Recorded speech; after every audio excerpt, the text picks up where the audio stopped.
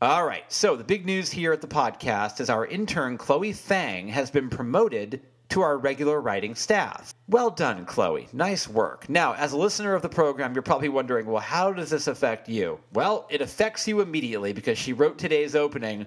Let's see how she did. Here we go. Chloe Fang's first regular opening line for the podcast. Here we go. Every now and then, music lands on your desk that lights you up for the rest of your life. Oh, I see what you did there, Chloe. Very clever. I like it. You're going to see what she did, too. Just give it a minute and 33 seconds, and you'll find out why Chloe just crushed it. I'm Alex Green. Trust me, she did crush it. And this is Stereo Embers, the podcast. Check this out. Will love demand me? Will love unhand me? Sometimes I hear your voice breaking. Will it lead me back? My one, my only.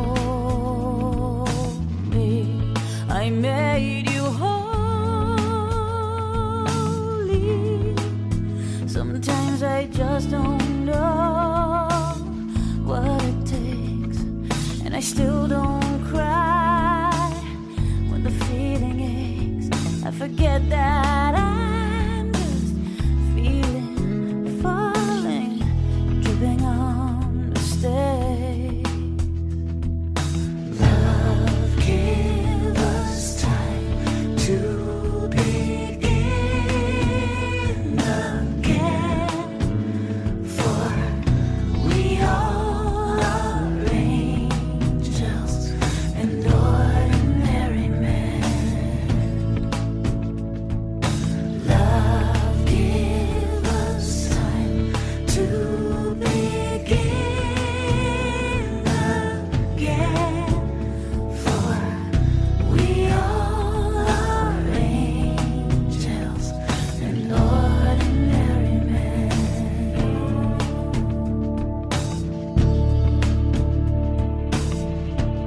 Can love complete? That is the music of my guest today on the program, Wendy Lands. Let me tell you a little bit about Wendy Lands. It's a good thing we promoted her because Chloe was right. Back in the late 90s, Wendy Lands' debut album, Angels and Ordinary Men, landed, good pun, Chloe, on my desk in the form of a package from Canada, and I dove right in. Falling somewhere between Beth Orton's Trailer Park and Sade's Stronger Than Pride, Angels and Ordinary Men was a revelation. It was soulful, it was atmospheric, it was melodic, it was rich, and it was filled with musical finesse and jazzy textures that made repeat listens more and more rewarding. So who is Wendy Lands, and what in the devil has she been up to since her marvelous debut album? Well, she's going to fill you in far better than I ever could. But in the meantime, let me give you some quick details. In the early 90s, the Montreal-born, Toronto-raised Wendy Lands cut her musical teeth doing theater and playing in a pop band called Double Dare. Her debut album, Angels and Ordinary Men, spawned 2 top 40 hits and landed her a Juno nomination for Best Solo Artist in 1997. She toured with Jan Arden, grabbed 2 Canadian Radio Music Award nominations, and as a side hustle, she recorded a series of commercial voiceovers. Keep that last bit in mind. She moved to LA to be a songwriter, writing numbers with Paul Williams and Melissa Manchester, then moved back to Canada a few years later, where she released 2 more fabulous albums, Mumble and Altitude. Now, when it comes to Wendy Lands' resume, remember, this is a partial list. Wendy's going to fill in the blanks on all the stuff I missed. But just to bring you up to speed, her main gig now is being a widely respected voice actor. Is there new music simmering? Of course there is, but I'll defer to her on that one as well. Look, Wendy Lands is wonderful. Her voice is smooth and stunning. Her vocal poise and phrasing is otherworldly, and aside from her gifts behind the mic as a musician and as a voice actor, she's one of the nicest, coolest, funniest people ever. I love this conversation. I hope you do too. Here you go. Me and Wendy Lands having a chat right here on Stereo Embers, the podcast.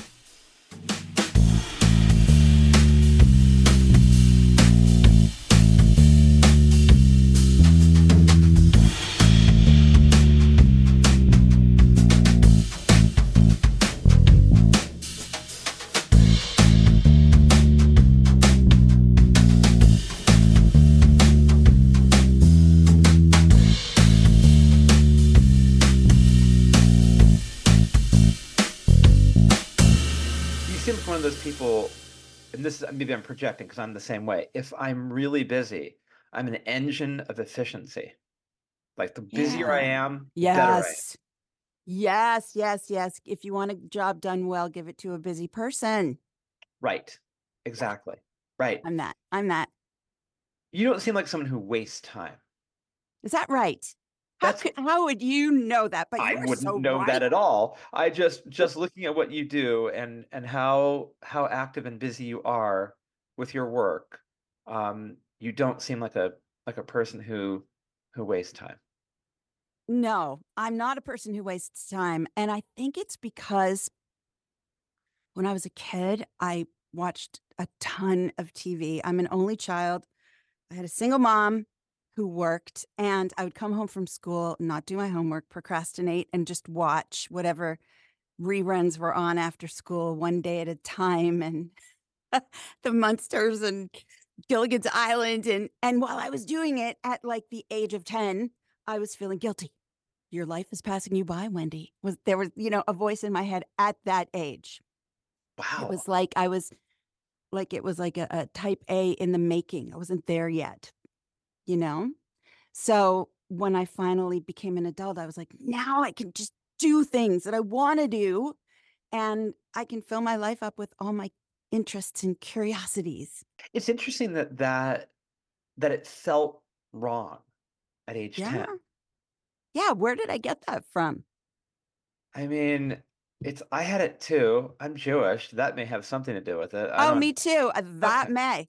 there you go. I'm afraid you're right. I think it's like, Yeah, yeah, our ancestors tapping us on the shoulder and saying, what are you doing watching one day at a time? You could be writing a song. Damn it. right. I don't know if you Yeah. guys did MTV or was it Much Music at that point? Well, yeah, we had much music. Okay. Were you doing any Yes. music gazing? Were you watching videos over and over again? Oh my God. Yeah. I think yes, in those days, I think it was channel 57, I think. And that would be my first instinct every day. When I would turn on the TV, it would be on Much Music because music was my life. Right. And my best friend was the girl VJ on Much. So I was kind of, really in that world. Were you also building a kind of mythology? Because I was, when I was watching video after video, I was building this kind of mythology about the world based on all these Mm. videos I was watching, whether it was Def Leppard or it was Flock of Seagulls. And I thought it was like this universe was getting beamed into me. And I went, oh my God, all my ideas about the world were formed through those early videos. That's so interesting. I have to say no, but I found it disappointing because I musically, I related more to the singer-songwriter girls of the 70s. And by the Oh, time I was old enough to be a singer-songwriter girl, yeah, it was all that stuff. And so it wasn't so much the world, but it was the world of music was disappointing to me. There was the odd, like Cyndi Lauper's Time After Time. That was like, I just clung to that song. That was everything to me. But there wasn't enough of that going on. So it was my sense of what was going on in music was really upsetting me. And I felt like, where do I fit? Where am I going to fit into this? Because I still want to be me and I still want to do what I do. so you weren't seeing what you wanted to see. No, I wasn't. I was compromising in those days.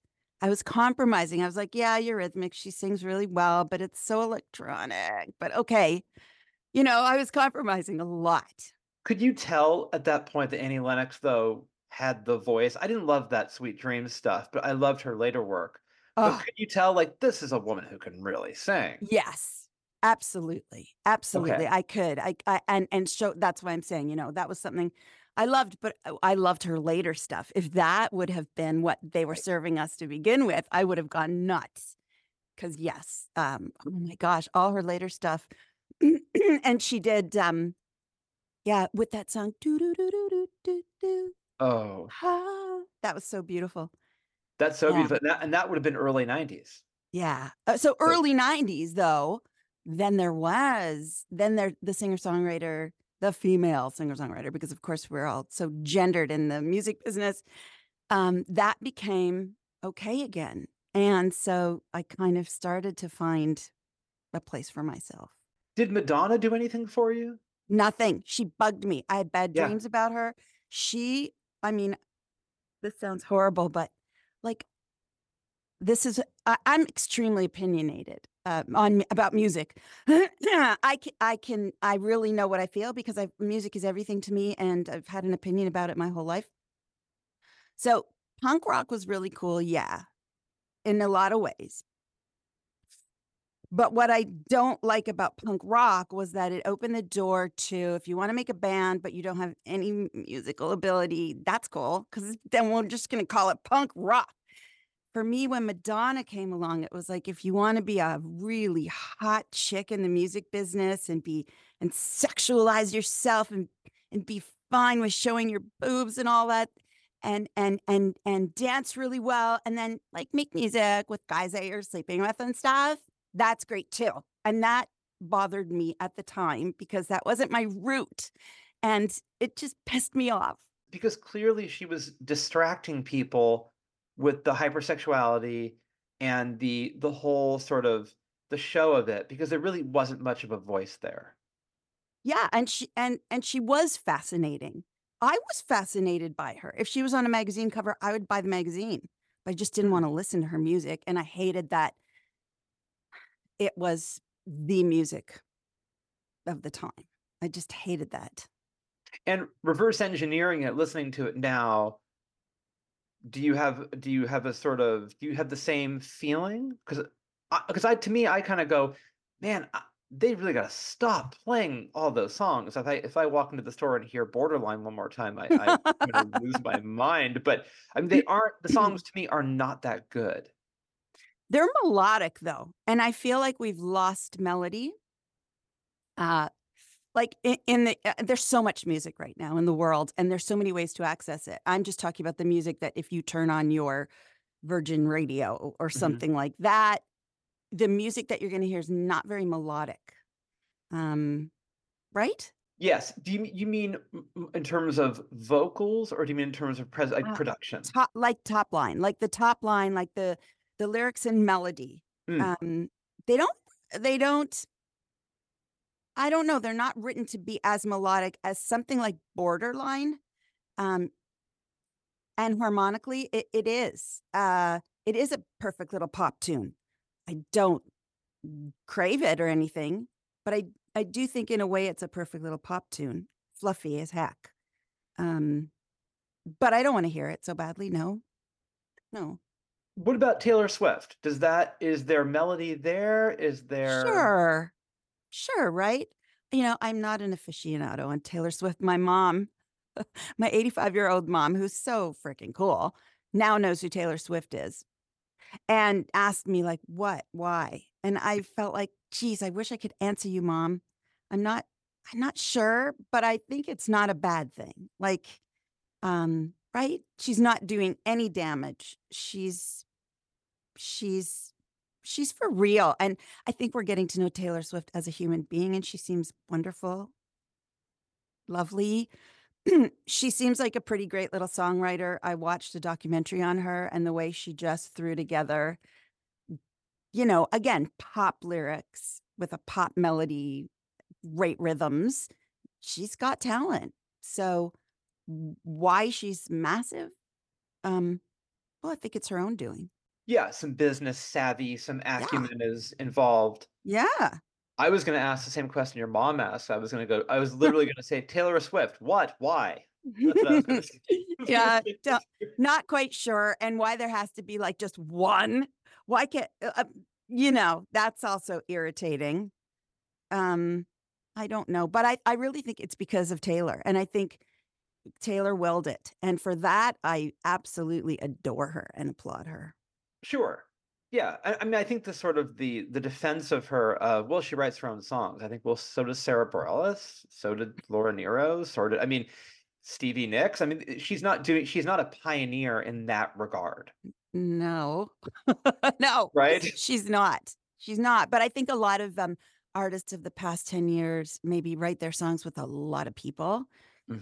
It's not like they're sitting in their bedroom with the guitar, like everyone you mentioned and everyone I've loved. And Taylor Swift probably is starting her songs that way, I think. I don't know. Yeah, there seems like there's an assembly line or a pit crew of production and Yeah. crafting, Yeah. right? Yeah. When you, in terms of being front loaded with before you got to Much Music, front loaded with the singer-songwriters of the 70s that you mentioned, I'm guessing Joni Mitchell, I'm guessing, right? Maybe Laura Nyro? I Yeah. don't know. I'm Yeah. guessing Fleetwood I Mac. would say I found Joni Mitchell later because I was just a little too young to appreciate Joni Mitchell when Joni Mitchell was on the radio and stuff. And someone when I was at summer camp gave me a copy of Blue when I was about like 17, and I was like, what just happened? What just happened? You know, yes. And then I became a massive Joni fan. I got to Blue at 20, so Okay. I was late there too. Um, but I would think every Canadian would get issued a copy of Blue at birth. Yeah. But Joni, Gordon Lightfoot was maybe to me more popular than Joni, even in Canada. Um, because I guess because Joni is so esoteric and such a genius that, you know, she's not a working man's type of music. So she still just floats in the breeze here. I don't know that every single Canadian is like Joni. Yeah. Well, when by the time the Indigo Girls rolled around, and that sort of a few years later ushered in the Lilith Fair Mm, movement, right? And there were the girls, there were the songwriters, there were the ones that you were looking for. Those were the strong female voices of women that were writing really bold, strong, literate, wonderful songs. And there seemed to be this gold rush of artists. At that point, did you go, oh, there they are? That's yeah. finally all these years later, there we go. Yeah. And for me, it was great timing because that is when I created Angels and Ordinary Men. And that's when stuff started to happen for me. And of course, it was because of that. It was because chicks were in. What was your relationship with Alanis? Did you know her? Are you a fan? I love her. I knew her just before Jagged Little Pill. And she was adored by everyone who like she is an amazing person, and I don't think she's changed because she's just that kind of girl. And that's an insanely amazing voice. It's an insanely amazing voice and um ability to express herself with no holds barred ever. And that always blew my mind. I think expression is expressing oneself through lyrics. So here, she blew it open. But I think a little bit before her, I think Liz Phair was certainly Mm, not the voice, but Liz Phair no. was doing something lyrically on the indie rock end. And I think that both those sort of met in this kind of confluence of great timing, great cultural shift. And then you had this amazing kind of crop of brilliant female musicians. This is in the, obviously early 90s. And so for you, that was kind of the pocket, wasn't like when you were emergent. Yeah, I think truly, definitely it was. I think that the the edginess of the people you just mentioned was what the suits uh wanted. They Mm. didn't. So my first version of Angels and Ordinary Men was different than the one that came out because I was urged to create more edge. Really? Yeah. And instead of saying no, because I was such a pleaser, I said, oh, I could do that. I could do that. And that is like something I have nightmares about still. Wait, Because really? yeah. Hmm. Now, I love that album so much. I was telling you, I Thank you. just love it. And I'm trying to Thank you. imagine what the iteration you're referring to sonically, what's the difference? I didn't have as much like jangly electric guitars, Hmm. and it wasn't as grungy at first. It was a little more middle of the road, but middle of the road was kind of, you know, like swearing. It just wasn't. People would didn't. I thought people wouldn't want to touch me. I mean the suits um, because I had a lot of record labels courting me, but something wasn't quite there, right? I was doing the lunches and I was going to the offices and they were like, one guy said to me, you're a polka dot tie in a drawer full of striped ties. So I thought that was bad. Well, now I would say, yes, I am. But then I was like, okay, like, what do you mean? Well, okay. And so then I got a manager and the manager was like, you got to be more alternative. And, blah, blah, blah, blah. And so so there are songs on the album that weren't there at first that were put there and created for that. So they wanted you to kind of like scruffy it up a little bit. Yeah. It's funny because I would never describe it as a scruffy album. It's No, so you couldn't describe me as scruffy. I'm so no one's I'm no one's really not scruffy. no one's But ever said that scruffy Wendy Lands. that 5 o'clock shadow. Yeah. I'm not scruffy. And I'm also, yeah, I'm not yeah, I think I appreciate elegance and sophistication. And so um yeah, I felt like I left that a little bit. I felt like I compromised maybe a bit too much. But anyway, It's that's interesting. that. You must have been at the time in your, I'm guessing your early 20s at the Mhm. time, right? And it's hard, it's very difficult. I always say that I learned to say no. I'm 53 now. I learned it about 6 months ago, just to Yes, say me too. no. Okay. I'm still learning. It's for some reason, and I don't know what it is, and it could be the background. Saying no feels like you're gonna just like kill people with it, that Right. it's a gun. Uh, and saying yes, I guess, there's no conflict when you say yes, only inside yourself, but you don't have to deal with conflict. But I think people who do have great success know how to deal with conflict, know how to say no, know how to come back with, how about this? Know how to say, you might not believe in this now, but I do. So, trust me. I think I wish I would have been like that when I was young, but how could I? I was who I was. And that's getting back to Madonna. I think that is somebody to me who looked like she was not going to say yes when she meant no. That might be the secret. Absolutely. Right. And that might be the real genius of Madonna is Yes. being an out of the box no person, saying no, her vision, right? And those kinds of artists, that kind of self-empowerment at such a young age, I mean, that is something now at my age, I go, I gotta marvel at that. I agree. I absolutely agree. I marvel at that. And I think it's amazing. I have a 20-year-old daughter, and I'm trying so hard to not make her a yes person. And I think she's better than I was. It's hard, it's difficult. But Yeah. now wait a second. I love that album so much, Wendy. It is just to me, I listened to that and the album that Sade's album at the time that had come out. I don't remember which one it was. Oh, Those were the two albums I listened to nonstop. It's smooth, so cool. beautiful. Oh, I just love that album. So, but it's interesting to hear you say that, man, I wish I hadn't compromised there or put that thing there. Would you ever release the early version of it, or has that been something that you've been tempted to do? Yeah, I'm even tempted to re-record the early version of it.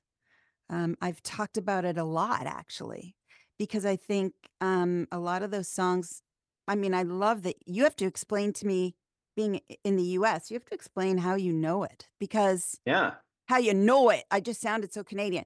How you know it, because it didn't really, come I out here, don't, yeah, it didn't. right? Like, what's the story? How did you get it? One wonders, right? Like how in the One, devil? especially the one who created it, and had so much conflict within the record label, like, guys, you have to just sort of sit there and watch them throw your spaghetti against the wall, and it's the best spaghetti you ever made. So how did it land in your life? Yeah, because I was going to ask you, I don't think it had a release in the US. I don't think so. No, it did not. And you were on Sony, or were you on? I was on EMI. Right. Yeah, and I had a publishing deal with Warner, so in the US. So I don't know. How did you get it? What's the story?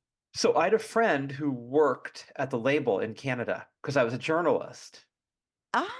And I Oh, said to her specifically, I said, you got to send me stuff that isn't going to come out in the US. I want to hear like real Canadian music that is something that because I wanted the jump on my peers, right? yeah, I wanted to love write about that. stuff that wasn't being written about. And so I ended up that's how I got turned on to a lot of bands like the Philosopher Kings. Oh, they were so great. Weren't they Yes, great? they were Yeah. so great. And I think John, who I interviewed back then, is from Montreal, like you are. Yeah. So, do you know John? No, Okay. no, So, Philosopher Kings, and then this band called the Soul Attorneys. that's really familiar. Beautiful album. Their first album, you got to check it Hmm. out. I think I you will will. love it. Soul Huh. Attorneys and Wendy Lands. And so these albums landed in my lap, and she gave me a lot of. There were a lot of sort of very regional, Canadian artists that I weren't bet. crossing over. Yeah. And I listened to yours, and I just immediately fell in love with it. I just went, there it is. It was just beautiful, and it was Wow. seamless. And I would drive around all summer listening to it, and Ah, uh, just really hit me. And I've carried it with me for all these years. And you're someone who I've always wanted to sort of, say to you. It's so nice to say to you face to face. I love what you did thank on that you. album. That means a great deal to me. That means so much to me because I wrote it for you. I created it for the like-minded souls out there in the world. And as much as I say, I compromised in some ways, in a lot of ways I did not. So you are hearing a ton of stuff that I'm still proud of and lyrics that I sweated over with my husband, by the way. He's my husband still. Isn't that crazy? I'm pointing. He's upstairs. He's sort of It's our album. Like now, I feel like I was also told not to wear my wedding rings back in those days. Can you imagine? really. Yeah, my drummer and the guy who co-wrote every single song with me is my husband. We got married then. We got married in 1995. So we were, you know, that was our life together. So he was your musical partner and your life partner at the same Yeah, time. yeah, And so, yeah. and you were, so when you made the album, you were already married. No, You we were, weren't. We okay. weren't married yet. And then But it comes out somehow, and they say, take somehow off we the, survived. We you, survived and got married because boy, it was there was some knock 'em down, drag 'em outs because that's how you get good stuff.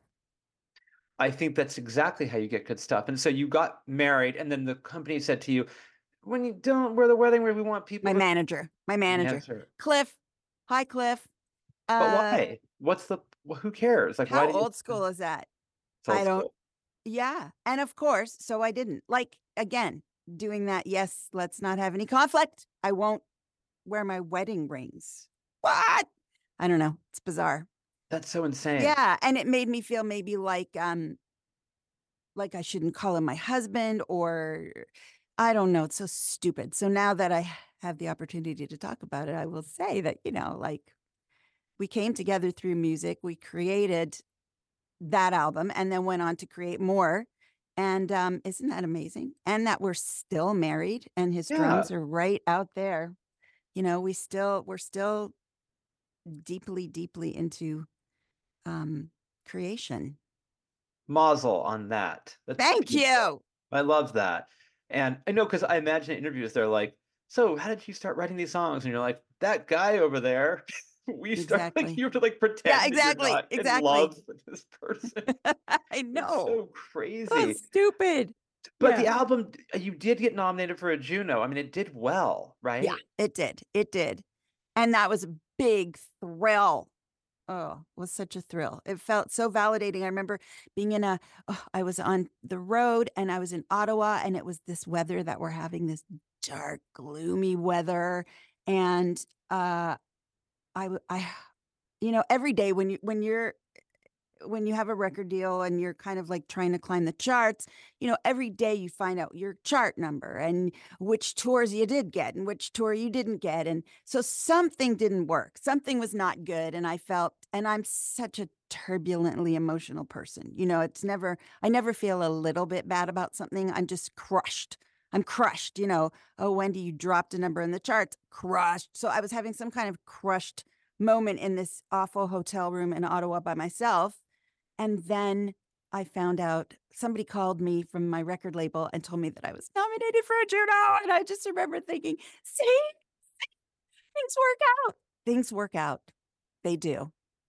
So you didn't know that the album was doing so well in terms of critically, and like the response to it was a surprise to you that there were some good reviews. There were lots of good reviews. No, I thought well respected, but Yeah. also the competition is always ferocious. So when it's awards time, and you're not supposed to care about awards time, but I found it very validating, and I needed that validation at the time. I was just that kind of gal. So sure. But then it makes you say they like me, they really like me. It's just that Sally Field thing of, yeah, okay. Like, yeah, it's really real. Just felt great. Wendy, I think we're all that kind of gal. I think I we all hope need, I think we are too, whether we Yeah. admit it or not. Am I right? Because everyone who's like, I don't care about awards, whatever. Like, come on. Really? No, so you go to the Junos and you must have felt like, wow, it's all happening now, win or lose. Oh, yeah. And I remember being introduced to Robbie Robertson that night by our amazing A&R guy. Tim was our A&R guy, Tim Tremblay. He was absolutely amazing. He wasn't hands-on enough in my thing, and I should have fought for that too. But there was Robbie Robertson, there was me, and Tim introduced me like I was the next thing. And there was Robbie Robertson, who was the connection to the old thing. And I just remember that moment feeling like, I want to feel this feeling. This is one of the feelings I really wanted to feel. And I loved Robbie Robertson and the band so much. And that was a moment from that night for sure. And the nomination was for Best New. Yeah. Who got it? Terry Clark, who was a country artist. And where's Terry Clark now? No idea. No idea. All right. Just La langue de l'amour, ce n'est pas le français. La langue de l'amour, ce n'est pas l'anglais. La langue de l'amour, ce n'est pas parler. Chut, écoutez, boum boum, c'est la langue de l'amour. Boum boum, c'est la langue du cœur. Boum boum, c'est la langue de l'amour. B-O-O-M, B-O-O-M. Yeah, da-da-da. La-da-da-da. The language of love is not l'anglais. The language of love is not le français. The language of love you cannot parler. Chut. Écoutez, boum boum, c'est la langue de l'amour. Boum boum, c'est la langue du cœur. Boum boum, c'est la langue de l'amour.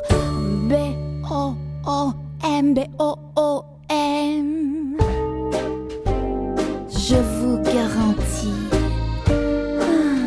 si vous écoutez bien, l'amour vrai, vous me trouvez.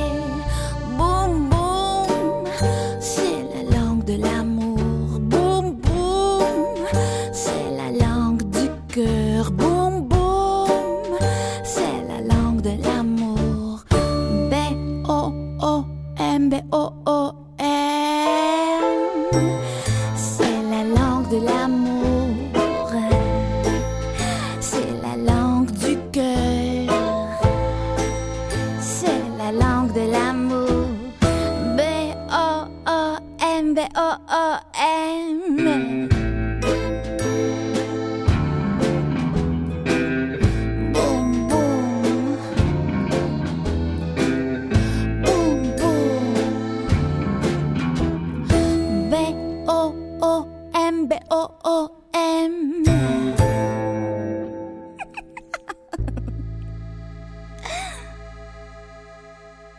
in terms of then what happened next, because I don't know, because I lost track. All I know is that album, and it's this sort of exists in this plane for me.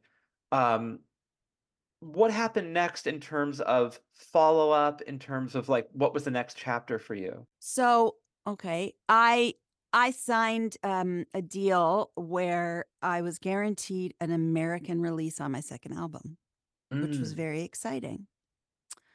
And it was guaranteed in the small print in my contract. Now, if I called Jim in here, he would be able to explain. My husband, he would tell you he remembers everything, but he has a cold. I'm not going to do that.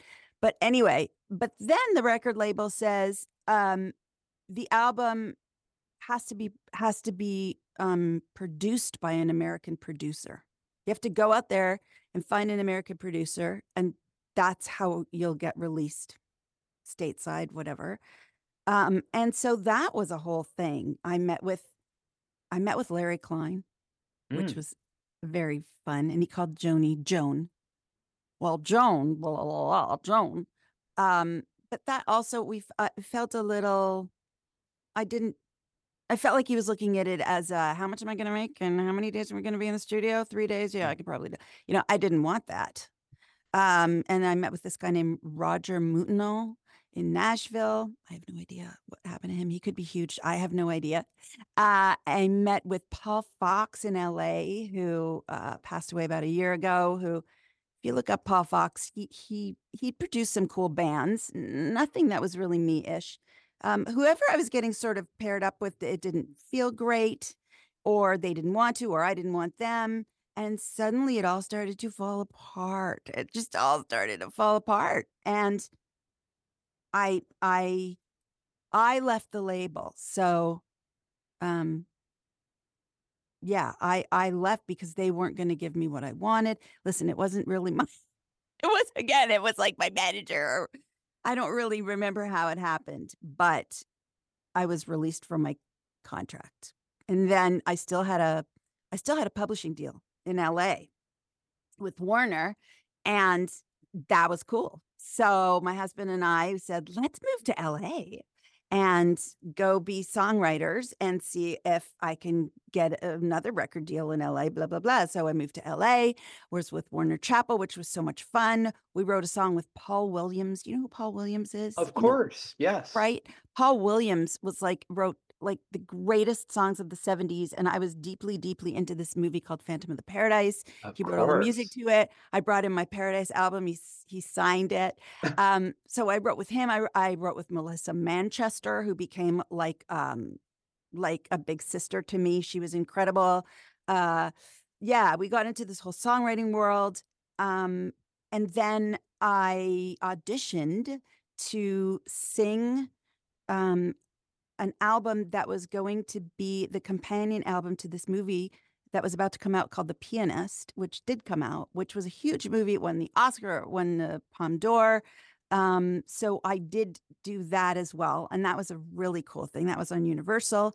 And if you listen to that, it's also when Nora Jones came out, and I think John Leftwich, who produced it beautifully, I think he was very inspired by the Nora Jones thing. So if you listen to this album, Wendy Lands, listen to this title. It's so sexy. Wendy Lands sings the music of the pianist Vladislav Spielman. I know. It's a very sexy title, but it's a beautiful album. I recorded that. And that got great reviews. And that was really fun. And I was pregnant. So I couldn't go on tour. I couldn't do much. Had Chloe, fell madly in love with this baby that I had, was like driving to songwriting dates, on the Ventura Freeway, leaving my kid with a nanny while my husband was doing whatever gigs he could do, weddings and whatnot. And I wasn't seeing my baby. And I remember having this songwriting date with the sons of Tito Jackson at their compound, trying to write a song for Lindsay Lohan. And I was like, hey, this is so not me. It's somebody else. Somebody else might find this really fun, but I don't like it. I hated it. And I just thought, if I go home my mom's there. My kids get to know my mom, my mother-in-law, my family. You know, what is my sacrifice for? I'm so in love with my child, and I'm not really doing what I want to be doing anyway musically. So I came home, and that was great. And I felt like the jazz bug hit me because of that album I made that was the companion CD to The Pianist. It was very jazzy. And I fell in love with this cool radio station here called Jazz FM that was playing the absolutely. So I kind of like, I'm very rabbit hole. So I rabbit holed that radio station and I rabbit holed the jazz of the moment, contemporary jazz. And I really started eating it up and loving it. And as I was getting older, let's face it, um, when you're not young and you're not that known, it's going to be really, really hard to stay in the popular music Billboard chart world, you know? Like, so why not niche it up? So I niched into the jazz world, and that was really fantastic. And I made 2 albums that are, I call them jazz kissed because they're not Ella Fitzgerald by any stretch, but they're, you know, in that Nora Jonesy meets Shelby Lynn kind of Mm. way. And, you know, did all kinds of interesting performances of those. And then I ended up going to Poland and performing in Poland because that Spielman album got re-released there and it was a big hit. So I went there and then I played all my songs there and that was exciting. And yeah, so those are the other recordings that I did. I'll let you talk now because I could go on, but I've No, caught you I up want to to a know. certain point. I've caught you up to a certain point. And then the other thing is this thing called earning money to eat, which, Ah, you know, it's so funny. But if you're just making these nice boutique things and you're gigging every now and then, it's not money to live on. It's not money to feed your family. It is not money to save or, you know, it's not, it's just horrible. It's a horrible, the music, you know, we're so undervalued at this point. It's pathetic. yeah. So I, I'm an actor also, and I've been studying improv since 2010 with the same amazing teacher, Kate Ashby. And so I wrote myself a show. And I thought, I'm not going to do my own music. I'm going to do songs everybody already knows and loves. Let's see what happens with that. So that was fun. I wrote a show called What the World Needs Now, and it was all Bacharach music and all music from that era. And I based it upon my youngest memories of music, going into the 70s, blah, blah, blah, and played some really beautiful performing arts centers and stuff. And it was fun, but I felt like I was pushing to hang on to stay in this music thing. And then COVID hit. Mm. And then I couldn't perform anymore. And you know what? I went, oh my God, for the first time in my whole life, I don't have to push that music boulder up a hill anymore. And it felt like a bit of a relief, I gotta say. So that's where my music career got to. And I haven't really done anything musically since 2020. So you hit pause and you found that COVID actually was sort of a relief. It sort of gave you a moment to go, oof, just exhale and take stock and not be on this kind of treadmill. And the idea that you're feeling, it's really interesting. It's almost causing me to feel panic, where if you're an artist and you're realizing like the hourglass is turned over and the Yeah. sand is going through and the clock is ticking, that must be an immeasurable amount of pressure. It's horrible.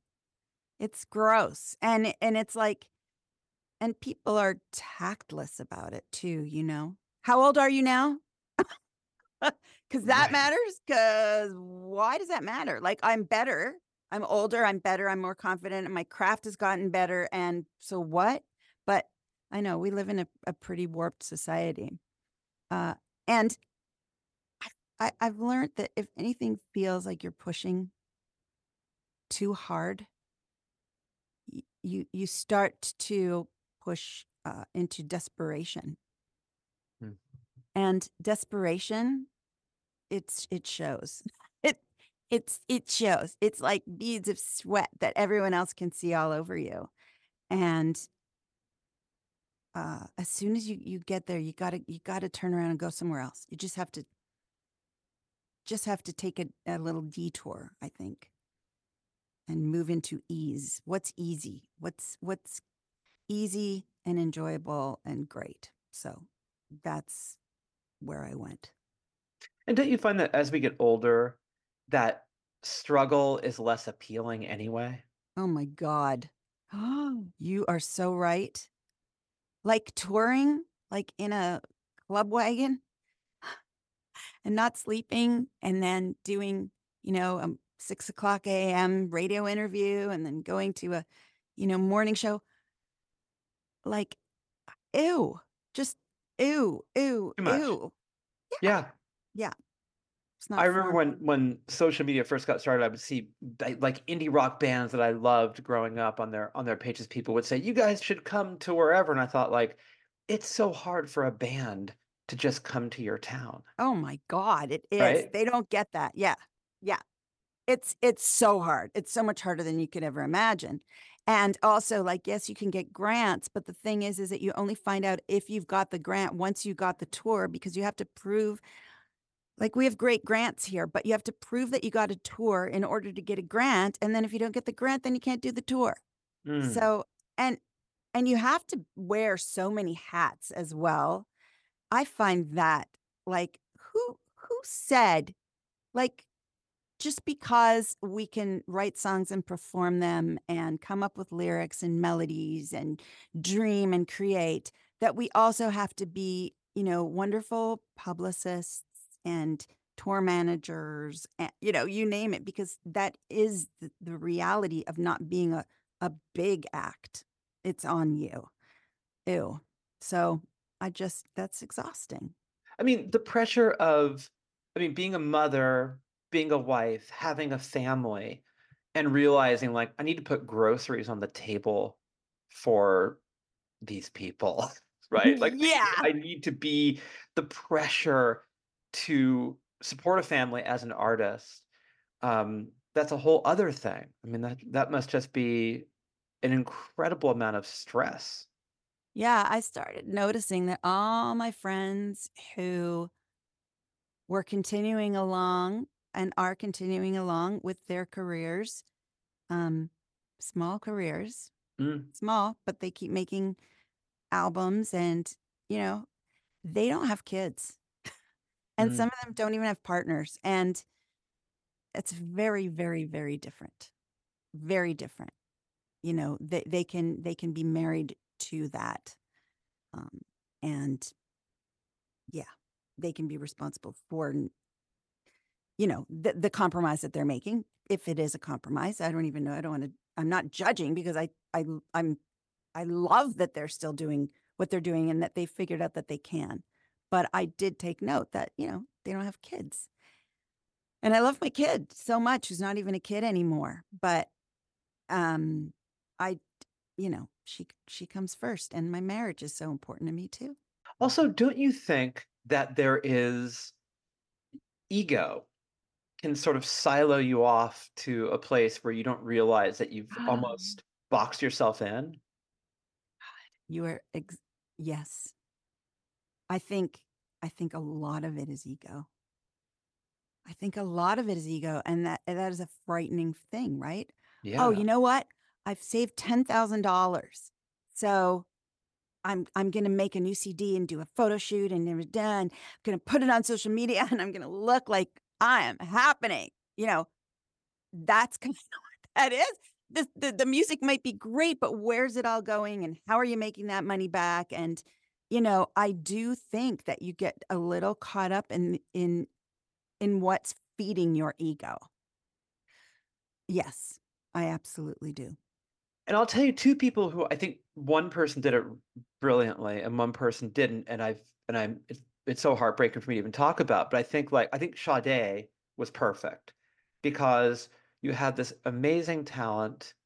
She's beautiful, she's intelligent, she's sophisticated, she's just her talent is beyond the scope, and she protected herself long before social media.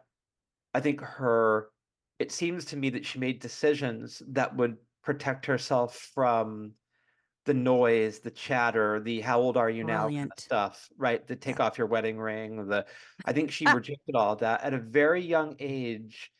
I think she was probably even more headstrong than Madonna because she really protected Love herself, that. right? Yes. And Yes. someone who didn't do it, who I think is even, yeah, I'm going to say more talented, but to me, the person I'm going to mention to me is one of the eternal greats who didn't live long and who is so absurdly gifted. I can't even get my head around it sometimes. And that's Amy Yeah, Winehouse, I knew you were gonna say as soon as you said absurdly gifted, you can't even get. Oh, I feel right? that It was way as all there. well. It was all there. I could just cry my head off when I think about Amy Winehouse. Who wasn't protected. And I don't think her problem was ego because I think she was doing some really just, I didn't get the No, I sense think that it was the was. issue. I think it wasn't. I think it was lack of ego. I think Right. it was the feel never really believing the hy- the hype, but the truth of her great talent, and and wanting love more than having that horrible boyfriend, wanting to be loved by a cool guy, you Mm, know, that you know there are parts of us um that stay a certain age, right? And they just don't come along for the ride. So there were parts of her, I think, that were just so young and needed that boyfriend, needed to be so thin. Um, it's just absolutely crazily heartbreaking because if she would have gone clean and sober for a while, she'd be older now. And can you imagine? Like she'd be even better than she was. oh yeah. Yeah. And that's a knockout voice, isn't it? Yeah, a knockout voice. And the to me, like what I love about her is none of it is pre-thought. It's all just in the moment. It's like improv. It's just that Amy did not sing the same song twice, the same way twice, ever, ever, ever. Yeah. No, that's supreme talent. That's just like knock you on your butt. Like, what is that? I know. I saw the documentary and there was like a plan to make an album with the Roots, and I think like, what would that have been like? That would have been Right. amazing. Holy cow. Yes. Yeah. Yeah. But not Oh, protected. Not someone not who protected. no, You are so right. Yeah. no. So, but the idea, but I'm looking at your career arc, I think you started to really sort of say like, I need to walk away from this. I know COVID sort of made some decisions for you, but it seems like you were sort of getting more comfortable with the idea of like, I'm gonna not do this and I'll start to do that, and then I'll do this and then I'll do that. Yes. Right? You take more control. Yeah. I took more control. And, I started off in this business having no mentors. I didn't know how you do this thing, become a singer songwriter thing. I just knew that I wanted to be in showbiz. As I said, I wanted to act, I wanted to sing. I didn't know so much the difference between being a singer songwriter and being a singer for hire. And so I did it all. I did Les Mis, like I did it all. I did every single little thing. And I kind of love that. And I don't think we should be boxed in. I just watched Maestro last night. Have you watched that yet? The I Leonard haven't seen it Bernstein? yet. I need to. Yeah, I really loved it. I think it's some people don't. I don't know why. I loved it. I was in the right headspace for it. And what keeps coming up is that people say to the press says to Leonard Bernstein, like, what are you? Are you a composer or are you a conductor? Are you a, it's like it's Leonard Bernstein. F off. Like, and it's like Right. I'm very creative. Go away. If you can't figure out how to classify me, that's your problem. But so I've always gone from this to that to this to that. And through the whole time, I've been a voiceover actor. The whole way I paid for my indie version of Angels and Ordinary Men was with voiceover money.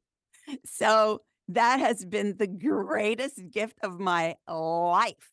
And when COVID came And here I am in my voiceover studio, and I had all the tools. I was just like, I'm going to just go harder on my VO. And I did. And it's more creative than you would imagine, you know? And we also create, I also teach voiceover. I have lots of students. I coach classes. I have 2 classes a week. And my husband and I also produce voiceover demos, which is what you need in order to have a VO career. You need a demo that sounds like real commercials that really suit your vibe. And those are like little albums. I use, stock music for every single VO, and I find the coolest music. I subscribe to all these music licensing sites, and they're all like little albums to me. So I am still being very creative. Very creative.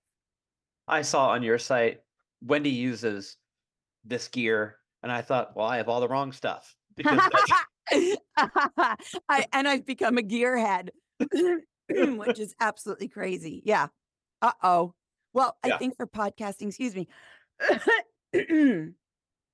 I think for podcasting, you're not supposed to have as sophisticated gear as you are for like a broadcast, like a commercial or something. I'm not sure why, but I think podcasts are supposed to sound a little more homemade. Is Yeah. that right? Yeah. I think so, where it's more of a conversation, whereas, getting warmth on a mic or getting that sort of, modulating to a certain level is not as important. But yes, but your in terms of voiceover work, it must be incredibly creative. I know that I hear Will Arnett do a lot here in the Yes, States. he does. He He's does a lot. excellent. He's so good, right? Yeah, yeah. A lot of actors that we love do a lot of VO. Obviously in animated stuff, but they do commercials as well. It's really it's super creative in that I audition all day every day, and it's kind of like up to me as to how I see the commercial in my head, what the finished product's going to be and who I'm going to be for my audition, and then who they're going to hire. Are they going to hire like, the sexy me? Or are they going to hire like the kind of nerdy me? Or, it's super creative. I love it. But it doesn't have the same pressure maybe that I've put upon myself to write the best song I've ever written in my life, which is what I always want to write when I start writing a song. It has to be the best, and it'll haunt me and haunt me and haunt me. Well, in the US, there was a trend that I noticed about a decade ago, where when I was a kid, it was like, you're in good hands with Allstate. And I was like, oh, that's the Allstate guy. Now someone will do it and I'll go, wait, that's Kiefer Sutherland, right? Now, Yes. right? So actors, film and television actors started to really gobble up those VO spots that used to be reserved for, right, for just Just voiceover VO people. actors. You are Right. so right. Is that happening in Canada as well? And in Canada, has that been a trend too? Um, well, I think, Canada and the States, especially when it comes to television, we're not that separated. We do have our own commercials, definitely, but we have a lot of yours too. Mm. So, so yeah, of course that's infiltrated Canada. Absolutely. But there's so much voiceover work out there because voiceover work is not just commercials. It's not all broadcast. There's so much of it that that's okay. They can get their famous actors and they can pay them quadruple scale, which they do. That's okay because they're still way enough for us. I would imagine video games are also a place where there's a lot of voiceover work. Oh yeah, there's tons. And I haven't really dug into that yet. Um, I want to. And I've had a few auditions and I've been shortlisted for a few things. I haven't had that happen yet, but that's really fun too. Really fun. I'm completely out of order, but I meant to ask you an hour ago when you were front loaded with the singer-songwriters of the 70s, who did that for you? Was your mother a music fan? Like, how did you get Oh, your consciousness in terms of not my that? mother. My mother was a classical music fan, and so the first music I ever heard was, Beethoven. Um, I think camp again. I went to camp for 10 years. Camp Kennebec. Woo! I was such a camp person, and I ended up becoming head of drama and directing all the musicals, and my friends and I wrote the musicals. So, camp music. The man who owned and ran my summer camp, his name was Steve Hannon. He was a music junkie, and he especially loved female artists. And we had speakers up all over our camp, and music just played all day and all night. And it was that music. It was Carole King, and it was Janis Ian and Laura Nyro and Van Morrison and Bob Dylan, and so it was camp. Camp did it. Camp did it. Worth every Camp penny. did it all. Camp did all the good stuff. When did you realize that you could sing? Like, when did you realize, like, Camp. oh, I can do this? Camp? Camp. Again with camp? Yeah. Well, I kind of knew I could sing from singing around the house and singing with my pals. And then I auditioned for the play at camp, and I got the lead, and my life changed. Truly, my life changed, because that was my first moment of validation. It was like getting nominated for a Juno Award. It was, you're the best singer at camp. I was that girl, and that really gave me a sense of myself. And I never lost that. My claim to fame hasn't changed very much. For any parents listening to this podcast with young children, I mean, I think the message here is to send them to camp. This is basically why I'm here. I'm head of the Camp Association of North America. Right. Send your Yeah, kids to camp. No, it I must sent have my felt kid like to camp. She didn't like it. So She didn't like, oh, your Yeah. kid didn't like camp. Yeah. Nope. But it must have felt like you discovered a superpower, being able to sing Yeah. like that. I think to be able to define yourself as standing out for something when you're young is unbelievably helpful, because a lot of kids struggle with that. And because I think there's a pressure. What are you good at? What are you good at? How am I going to know you're different than that kid? How are you better than that other kid? I think a lot of adults do that to kids. So I felt like I had this gift. And was I even that good? No, but I was just the best one at camp. I also felt super creative. Started writing songs when I was really little too. And I just felt like, I think being myself was difficult. Period. I'm one of those people. I'm like an extroverted introvert. Like, I really struggle with the perception of myself. And when I was young, I really had trouble. But as soon as I was singing what I created, I felt and I feel like I am unabashedly myself, hiding nothing. Otherwise, I hid a lot when I was young, and now I'm much better. But it was like the channel of purity, of how to purely be myself, because I just felt like I couldn't otherwise. So it was weirdly like a bit of a lifesaver. And also incredible to, like you said, to be able to define yourself. Like, oh, I'm this I'm that person. kid. Yeah, I'm Yeah. that kid. It makes you a little famous in my little Montreal world. I got known, and it felt good. And it gave me confidence to just go for my dreams. And thank goodness my mom really did not stand in my way of that at all. Like, I think, what were you, crazy? She said, I knew, I just knew. And I didn't worry about you.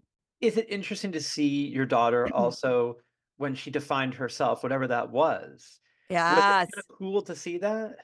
My daughter, I just have to brag. My daughter is such a musician. Oh my God. She is too. Yeah, but she is, like I always say, she's really like, honestly, she is severely talented. So she has her little journal. She's writing lyrics in all the time, and they are out of this world. And she's writing some killer songs right now. So you might just interview Chloe Gillard next. Who She might be knows? next. Yeah, and I'll tell you something. When she has some music to put out into the world, she is gonna be on here. You're I'm gonna want to interview her, Listen, Alex. I'm gonna save her a spot. She has a spot guaranteed. You just let me know. That's wonderful. Do you find that you are, by the way, where'd you do Les Mis? Did you do it In in, Canada, I was in the original Canadian production. wow, that's amazing. Yeah, it was really cool. And did you do high school theater as well? Yeah. Yeah, Okay. yeah. Oh yeah. Theater kid. Oh yeah. Yeah. Yeah. Um, just out of curiosity, do you find yourself 3 in the morning, you go, uh-oh, a song is trying to write itself. Yeah. Okay. I find it alone. When I'm alone, I'm not alone that much. I'm not alone that much. As soon as I'm alone, songs come. And I take my phone and I put it on record. So I have ideas. It's not gone away forever. But what I'm loving about this is because I've sort of said, I'm letting you go, music. I'm letting you go. It's coming back to visit in this new way of a better flow. That has no uh like there's nothing that I feel like I should be or have to be doing to stay current or in a certain genre or anything. It's just kind of flowing. Melodies, ideas, lyrics. Yeah. So every now and then it just kind of comes. I really do feel like it just like enters. But don't you feel that the antenna for that is now, the signal is not blocked Yeah. by any kind of pressing financial need, by any kind Yes. of worry about time, right? Yes. By any worry Yes. about ego or nominations or record sales. It's free to be So transmitted to. free.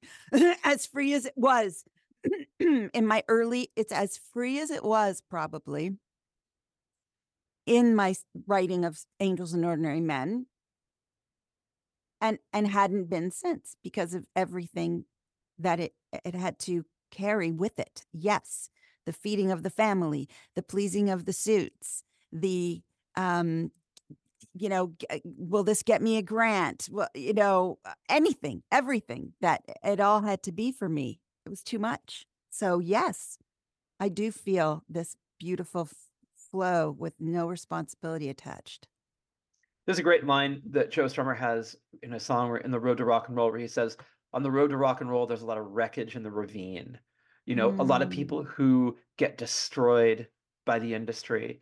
And sometimes I don't think they even know that they are being destroyed. I take, to my yeah. mind, someone like Avril Lavigne, who I think has a remarkable voice, Yeah. powerful, really good voice. I saw her in, mid-career doing songs like Girlfriend, which are just so, I think, beneath her. I think she's so much better than that. And I feel it didn't even look like that was a choice she had made. It felt like she was sort of urged into that, sort of like doing Mm. choreography, which she seemed like she was half into. Ooh. Because I think she's really, really talented. And I wonder sometimes, I'm curious to hear your take on her, but I also wonder sometimes if people don't realize I'm being mishandled, I'm being Yes. misguided, and how can you Yes. know that it's it being so young? Yes. I agree. I don't think people understand that at all. People don't understand how much of yourself you have to give up and the compromise that you have to make in order to hope to stay relevant, let's say, right? Yeah. Because who knows? And I'm sure, yeah, I think that's absolutely tragic. And I think we see it a lot. Sometimes artists that we love get into that rut and then they pull themselves out of it and they go away and they come back and they're rediscovered and they're fresh again. And then sometimes they're just gone. Um, they jump the shark, right? Yeah. Yeah, Yeah. I think some artists jump the shark, and I have seen Avril Lavigne lately, and I do wonder what is up. Because even lately, it's just how does she see herself? Um, or how does she want to be seen? Or and there's that ego thing of uh, or a fear-based ego thing of when I was at my biggest, this is the type of kid I was. I shouldn't lose that. I should stay, you know, I should stay edgy and sassy, even though I have no idea how old Avril Lavigne is now. Is she I don't like know either. 35 or something? I don't know. Yeah. Right? She's a woman. So yeah, people get mismanaged or they don't have best friends. I have a friend who says that when she sees people who've had too much plastic surgery or, she'll say that person doesn't have a best friend. And Mm. I think that that's kind of the case with a lot of famous people don't have best friends. They have yes people around them. And those people don't always make decisions that are in the artist's best interest. Because there's so much money at stake. And Avril really is a legitimate singer, right? I mean, she can Oh, really yeah, sing. absolutely. Absolutely. But so are a lot of people. Yeah. It's so much more than that. Not everyone can be Sade in terms of taking control of yourself early on and saying, I'm not going to be manipulated by what you think I should be. Well, and never was she, because we've never had another Sade. When you bring her up, I think like she is in her own lane. Yeah, There's nobody else in that lane. How did she do that? I How did know. she do that at a young age? That's crazy. So fresh. I remember hearing Your Love is King. Is that what it was called? Oh, it's a beaut. Yeah. Your love is king. I love that. And I was like, my God, who is this? How does she know she doesn't have to do more than that? Right? How does Right. she know that that's enough? And she seems to just know that about everything. She's a very confident, smart gal, I guess. There's a minimalism in everything that she does. And I think that Yeah. she never gave anything away. Yes, exactly. And that's the trick, right? Yeah, I'd be very curious to know how she was brought up, what her Well, story is. I'm saying she was Very well. Yes, very well, yeah. very well. Like being taught early on to sort of have agency and have sovereignty Yeah. and confidence in yourself, like because she could have become some kind of commercial product and she didn't do it. Yeah. Just commercial enough. I mean, I'm sure she has a comfortable life. I think so. Yeah, I think it's Yeah, pretty ultimate. I think it's pretty ultimate. Yes. So for you, you mentioned acting. What's happening for you in the future? What is simmering on the burner? Will there be acting gigs? Are you looking for stuff? No, because voice acting is acting. It is. Yeah, I find the visual part like of auditioning for stuff and sending in self tapes and all that stuff for on camera. I'm not into that. Yeah. Voice acting, it just really kind of it quenches all my thirsts. And teaching voiceover, giving. The older you get, I think, or the older I get, the less. And that's also why songwriting is weirder to me now, because I used to want to write about my feelings and my life, and now I don't want to write about that. Ew, how boring can you get? I find other people fascinating. So teaching voiceover is massively exciting to me. Helping people with their voiceover careers, creating demos for people, doing my own VOs for all kinds of products. I love it. And the VO world is quite nichey, and it's very close. It's deep. And everyone in the VO world, we're just very VO centric. There's a big conference in March called VO Atlanta. It's the big one. I'm going to that. I'm so excited. That's where my mind is. Now, my brilliant daughter has suggested that we write some songs together. I was just going to ask And you that. I was just going yeah, to ask you if there was a collaboration. and if I do anything, that's what I'll do. And probably Jim will probably join in there too. So I think there could be some family creativity going on. It That would feels be like the nice. that would be the coolest thing. Wouldn't that be the coolest Yeah. thing? Yeah, Yeah. Yeah. I know. I think that would be the coolest thing. Sometimes I hear Chloe just like riffing on chord changes, and I'm in another room, and I will, to myself quietly, sing a melody to it. She doesn't know I am. And I'm thinking, oh my God, this is so cool. This could be a thing. But I don't want to impose, but at the same time, the door is open. She wants to work with me. So I think that could be the next thing that we talk about.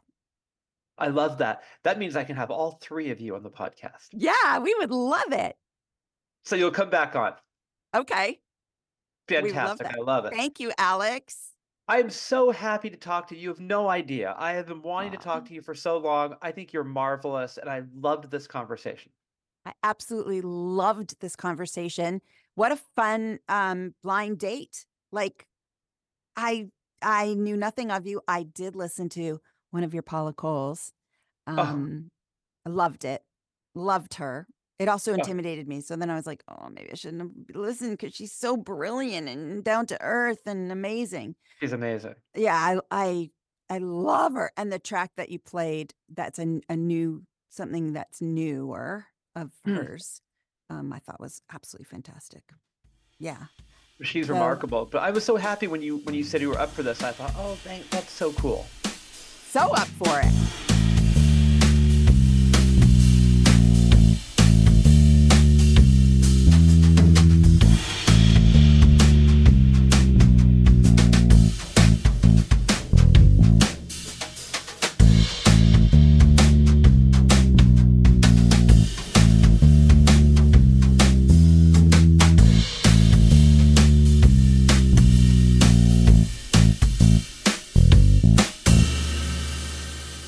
There you go. Wendy Lands. Love her. She's the best. She's so cool. Like an old friend.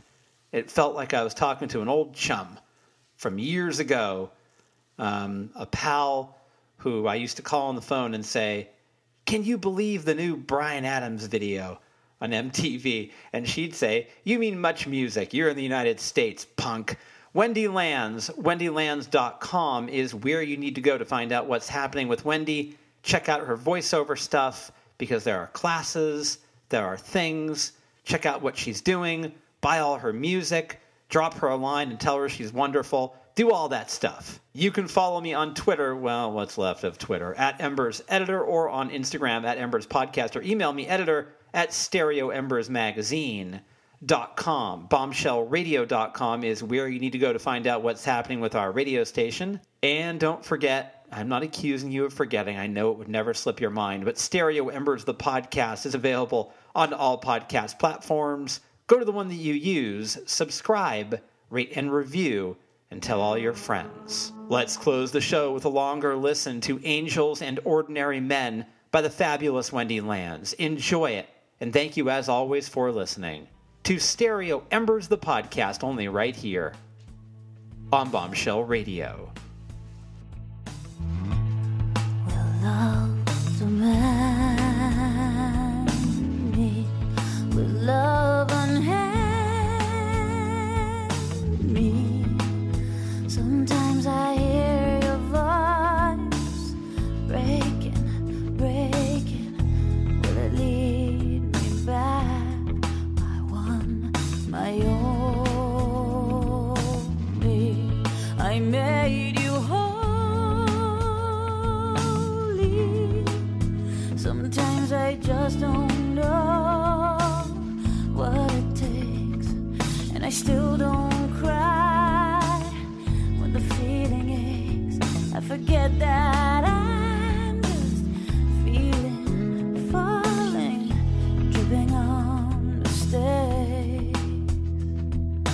Love give us time to begin again, for we all are angels and ordinary men.